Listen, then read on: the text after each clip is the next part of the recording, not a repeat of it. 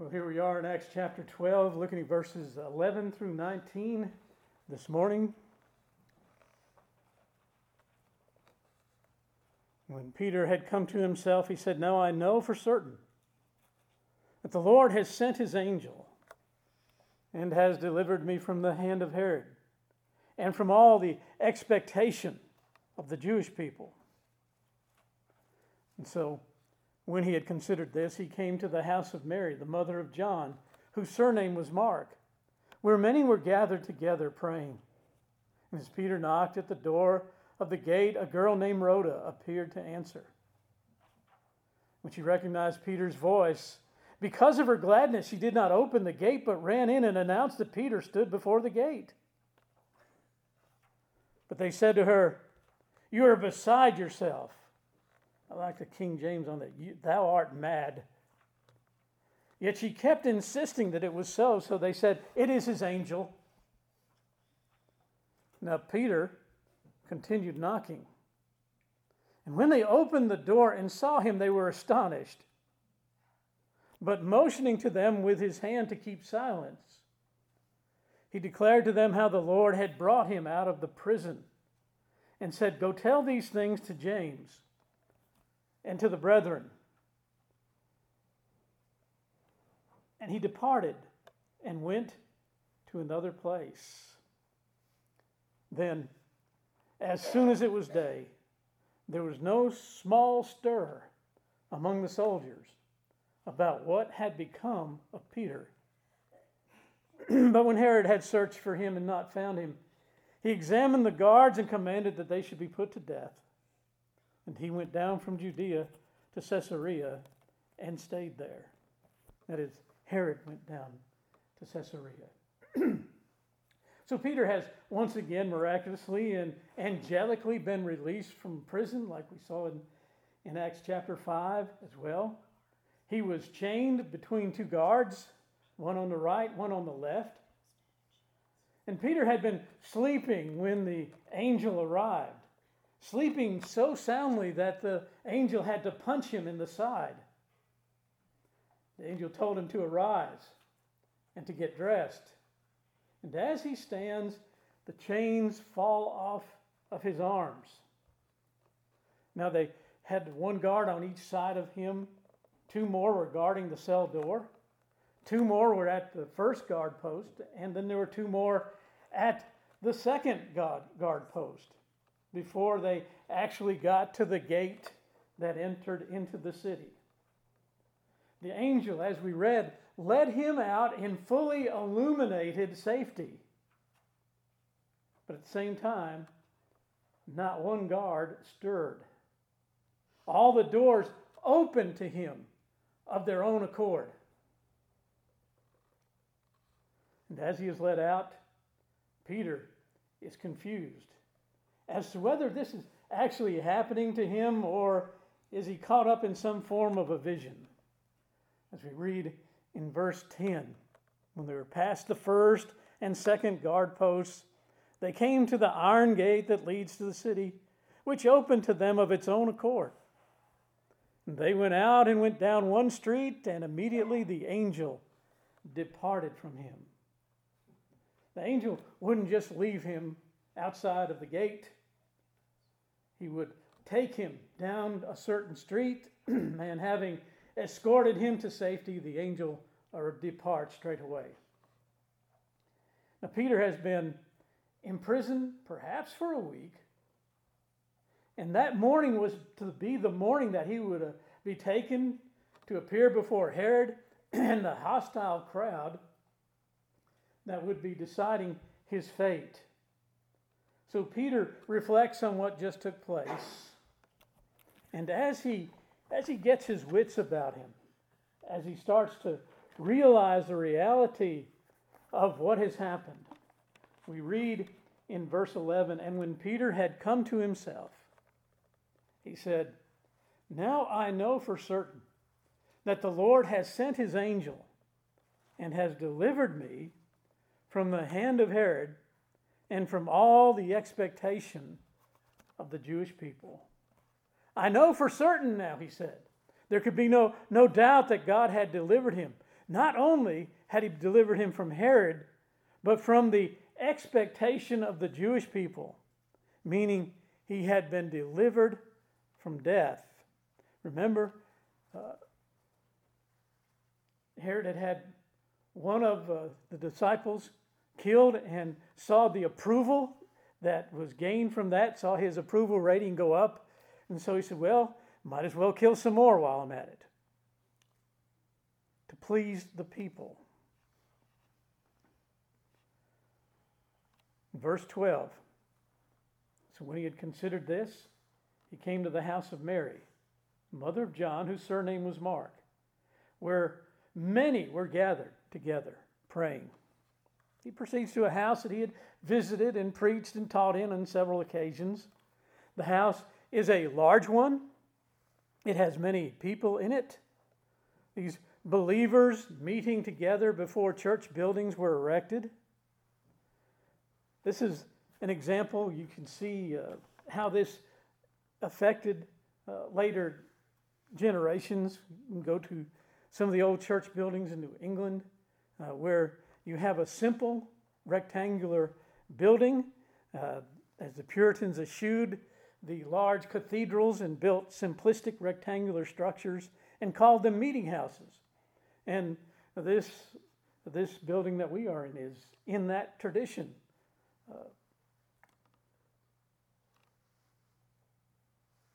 Now, the owner of the house is said to be Mary. There are 6 Marys in the New Testament. This Mary is cleared out to us as the mother of John Mark, or Mark, who would be the author of the second gospel. And of him we will speak more of at a future time. And as it is spoken of being in her house, we might surmise that she now is a widow. But she also is kin to Barnabas. Since Mark is said to be cousin of Barnabas, we can reckon that she is probably an aunt of Barnabas. According to his word, in Matthew 18 and verses 19 and 20, where Jesus tells us that when 2 or 3 are gathered together in his name, there he is in the midst of them. Well, we can be sure that as they are praying, then the Lord Jesus is present in this place. For we know the purpose for which they have gathered. Because they're praying, and they're praying in the name of the Lord for one of the servants of the Lord. And it's good to understand that when we pray not in our own worthiness, but we pray in the worth of Christ, what he has done for us. We pray in his worthiness, not our own. And it was for the purpose of prayer, praying specifically for Peter's release. In Isaiah 65 and verse 24 we read, "And it shall come to pass that before they call, I will answer. And while they are yet speaking, I will hear." And this is the case as these have gathered together to pray. For while they are inside the house praying for Peter, outside of the house, he stands. So consumed in the act of prayer that they all but one fail to hear him knocking at the door. It's not the door of the house, but to the gate that leads to the house. But there is a young girl, a young damsel, a servant girl named Rhoda. And she listens at the door of the house. She hears the knocking. And basically she said, "Who is there?" "There's Peter." "It's me, Peter. I've been released from prison." And as she hears Peter speak, she recognizes his voice. And she's so excited that Peter's outside the gate, she rushes inside, leaving Peter outside at the gate. And there's a humorous aspect to this, yes. But just remember, where has Peter come from? He's come from the prison. They're going to be waking up and realize he's not there. So Peter's kind of beating on the door of the gate, and he's looking around at the same time to make sure no one is coming for him. And the one hope of getting into the house has now turned around and run into the house. So she recognizes the voice, but rather than open the gate to let him in verse 14, she turns and runs into the house. She recognized Peter's voice. Because of her gladness, she did not open the gate, but ran in and announced that Peter stood before the gate. It's Peter. Verse 15, what kind of response does she get? But they said to her, "You are beside yourself. You're crazy." Yet she kept insisting that it was so. So they said, "Well, it's his angel." So the response is to tell her she is crazy. But she, "Oh, no. He's really out there. It's him, I tell you. It's him. I heard his voice." But that reply to her affirmations of who it is, the reply of the people takes on sort of a pagan tone to it. You see, there are several possibilities to the answer when they said it is his angel. They could say that word angel literally means messenger. If we look at Luke chapter 7 and verse 24.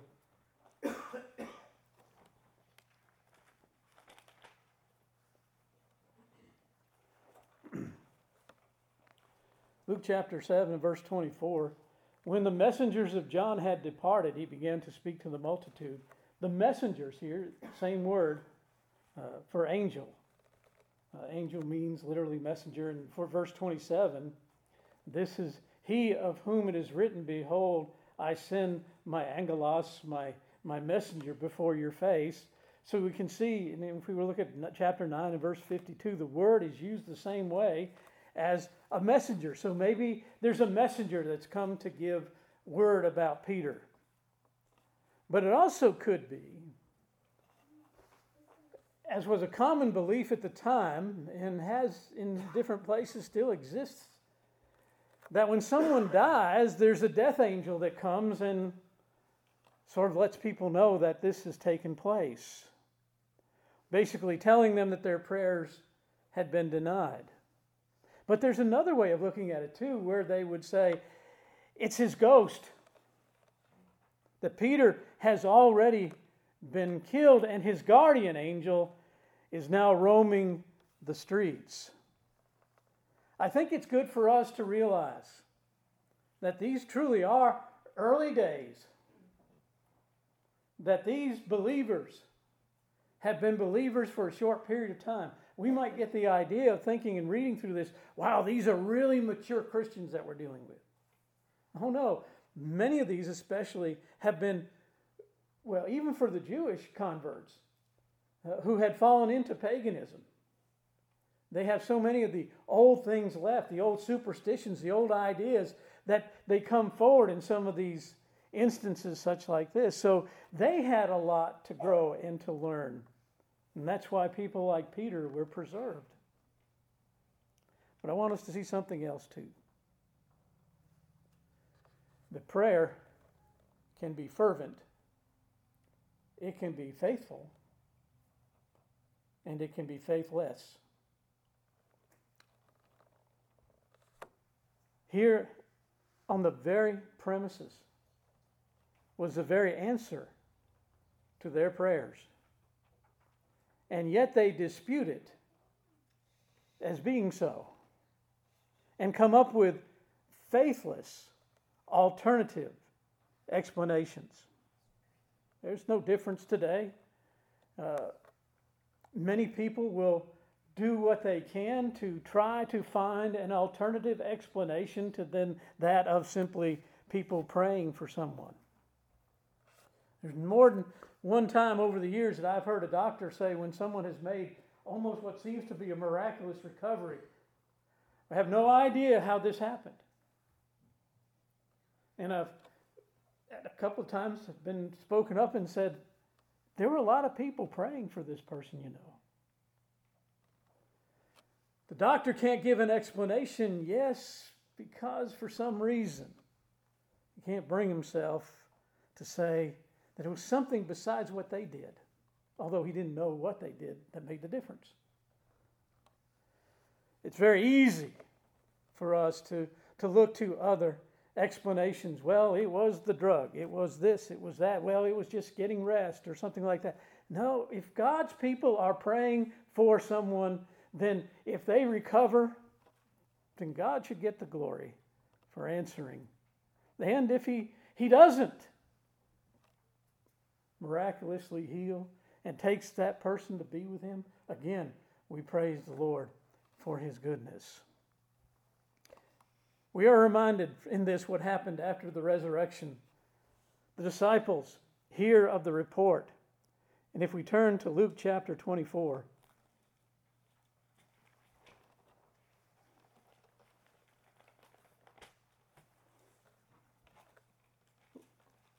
Luke chapter 24, verse 36. And as he said these things, Jesus himself, as they said these things, Jesus himself stood in the midst of them and said, "Peace be to you." But they were terrified and frightened and supposed that they had seen a spirit. Now go, see, you said that whole thing still is there. And he said to them, "Why are you troubled?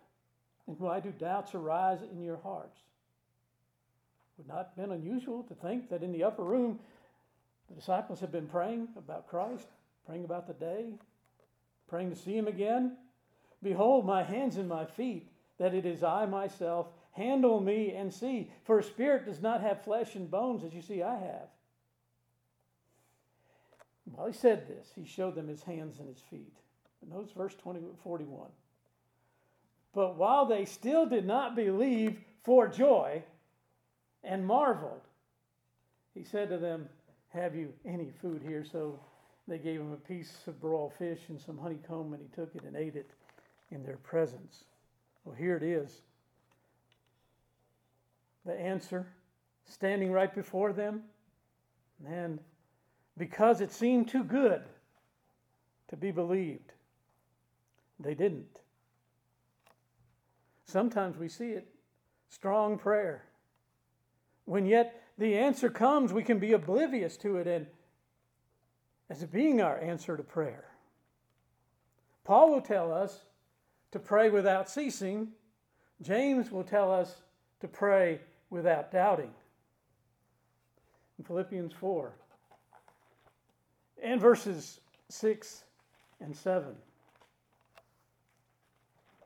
Paul writes, "Be anxious for nothing, but in everything, by prayer, supplication, with thanksgiving, make your requests be known to God, and the peace of God that passes all comprehension or understanding will guard your hearts and minds through Christ Jesus." 34 years ago, I stood in this very place and preached the first sermon here from that very text. 3 words: prayer, supplication, with thanksgiving. What do these 3 things do when we pray? Well, our prayer is addressed to God. Our supplication is that which we're praying to him about. We are thankful that he hears us. And so what does it do? Well, it brings us peace. It should. The peace of God, which passes all understanding. Remember the catechism question, what is prayer? Prayer is an offering up to God our desires to God by the assistance of the Holy Spirit for things agreeable to his will in the name of Christ, believing the confession of our sins and thankful acknowledgement of his mercy. When we pray as we should, and we don't have the time that we pray, we don't have to confess our sins. It's when we have extended time to pray that we do this. There are times that we'll pray very quickly because of a circumstance. and something happening very quickly. But when we pray as we should, something should happen. Peace. Peace should come upon us. Peace because we have the assurance that we have been heard. Before the service, Shirley was playing, and I could hear, you are a chosen generation, a royal priesthood, a holy nation, a peculiar people, some more peculiar than others. I could say particular people. A particular people, that you should show forth the praises of him who has called you out of darkness into his marvelous light. We have to remember who we are when we pray and how it is that we're being heard. It's very important, because if we forget any of that, our prayers can go sideways and go quickly. We have peace because of the wisdom and power of God, the assurance of being heard through Christ. Faithless prayers, you will find, are generally the result of two possible things. First, a lack of confidence in what we are asking for. Or much worse, a lack of confidence in God. Well, here we see that as this young servant girl runs into the house, her announcement is not received. Nobody is coming to the gate to see what has happened. She still continues to say, it's him. So, verse 16, Peter continued knocking, and when they opened the door and saw him, they were astonished. Now I can think of another time that runs a parallel to this. We have the father of John the Baptist. He's in the temple. He is working the incense. That's his commission as one of the priests at this time, to keep the altar of incense lit during the time of prayer. Because the incense was to go up as the time we're praying, the people were praying. And what is it going to teach them? It teaches them that they needed something else beside themselves to be accepted to God, for their words to be accepted to God. So that incense was very important. He keeps it going. It's the hour prayer. He's praying. And he's praying that they will have a child.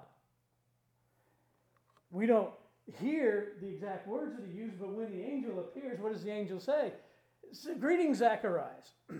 I want you to know that your prayer has been heard. You and Elizabeth will have a child. He doubts the answer that the angel gives him. And that's why you see that he was struck mute by the angel until the birth of the child. But he prayed. And we would think that he's a good man. He's a priest. He's a man of perhaps of the proper faith, because of what he says afterwards about what had come to him and what's going to be with John the Baptist. So there's a belief in Christ in this man. But at that moment, he shows great humanity. And that is, I prayed. I was told there's going to be an answer. And I said, that's got to be impossible. The wife and I are too old. It's kind of like, well, why were you praying in the first place? But here, they've been praying for Peter. And Peter stands at the gate, and they're like, how'd you get here? They were amazed. They were astonished. Peter continued knocking, because Peter is now living in a post-miracle reality. The big gate of the city opened of its own accord to him, and he went out. But the little gate of the house stayed fastened.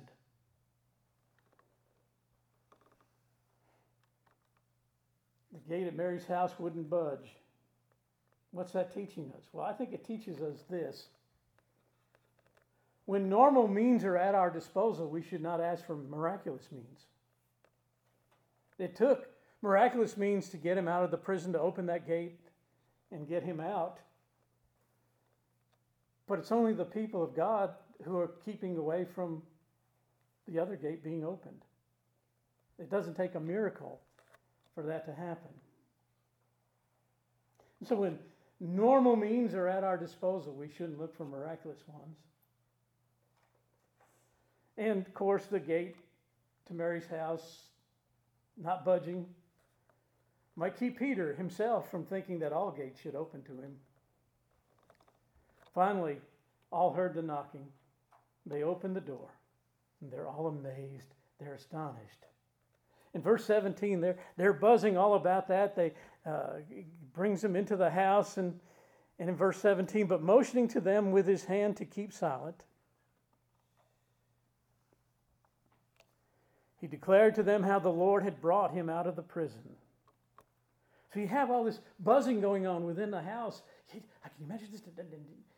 Praying, it's happened, and all that. And Peter has the universal gesture of quiet. So much noise of excitement. But Peter has to motion for the quiet because that he wanted to speak. And again, we have to understand there's a concern for security. Too much noise might attract attention. We have to remember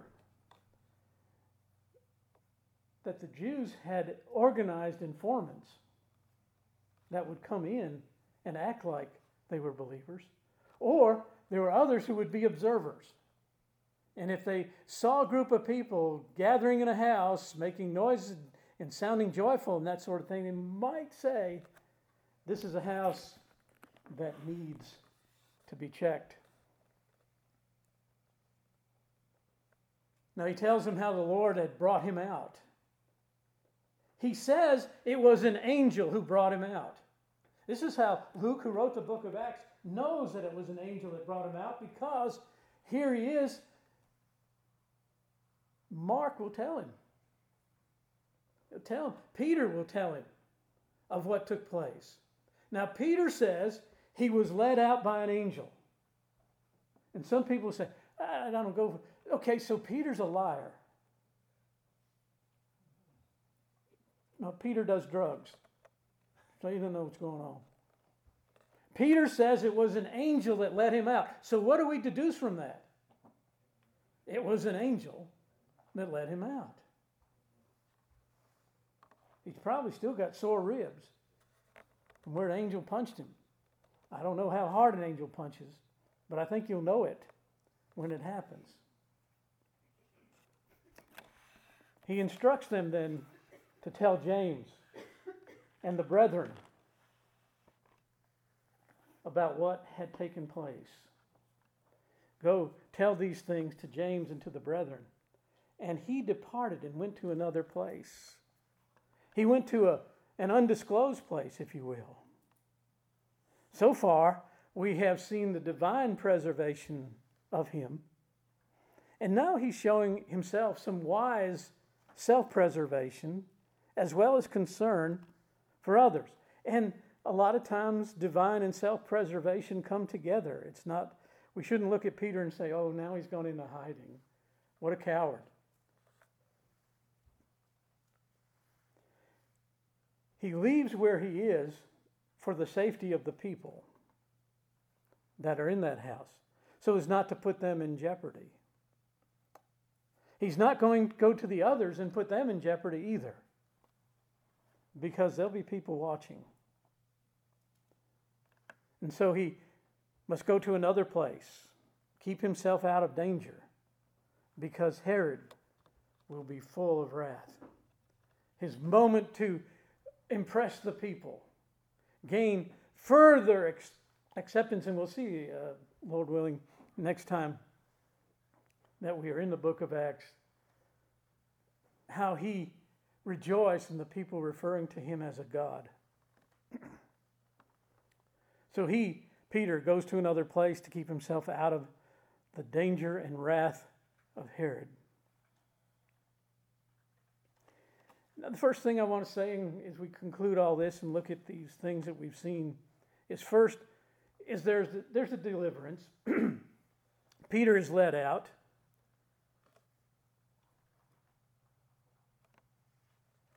He's let out of the prison. He doesn't stay long. It's the second time he's not had to stay long in prison. Paul, for a while, is kept in the prison at Philippi. And for the long time before his death, he's kept in the prison in Rome. You say, well, why is one let out and the other kept in chains? Well, Peter has work to do on the outside. While in Rome, Paul was talking to anybody who came into his room. And conversions were happening. He was using his cell as a place to preach. And even those who served the king, who served Caesar, were coming to him and getting saved. So Paul stays in prison. The gospel is free. Peter's let out of prison. The gospel is free. Danger. That's the next thing we look at. All those at that point in that place were in danger due to believing in Christ. Jesus said, "You will be hated by all men for my name's sake." And then when it happens, people go, "How did that happen? Why don't people just love me? I'm coming with good news. People should be delighted that I'm here. I'm telling them how to have eternity, an eternity of bliss with the Lord and have their sins forgiven and all that. And yet people come and they want to kill me. They hate me. It's worse in our country because we come out and say, "Oh, we're Americans. You ought to love us. I mean, we're from America. You ought to be honored that we're here." You see, we don't really know what it is to be despised greatly for the sake of Christ.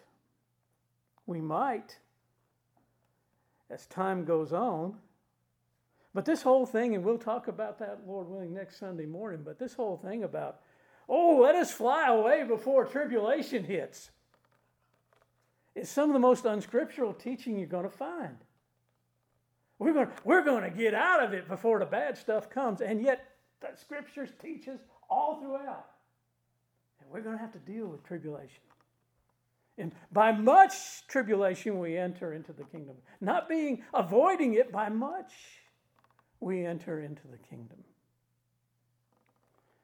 And then there's superstition, death angels, ghosts, etc. We always have to be on the lookout for superstitions. It happens to even the most sincere of people. 3 weeks ago, I prayed over in that section of the building, and my prayer was heard. Guess where I'm going to go next time I have to pray? I'm going to go over to this part of the building. And I came in through that front door. Now when I leave, I've got to go out that back door, that front door, back door, whatever you call it. Got to go out the same door I came in.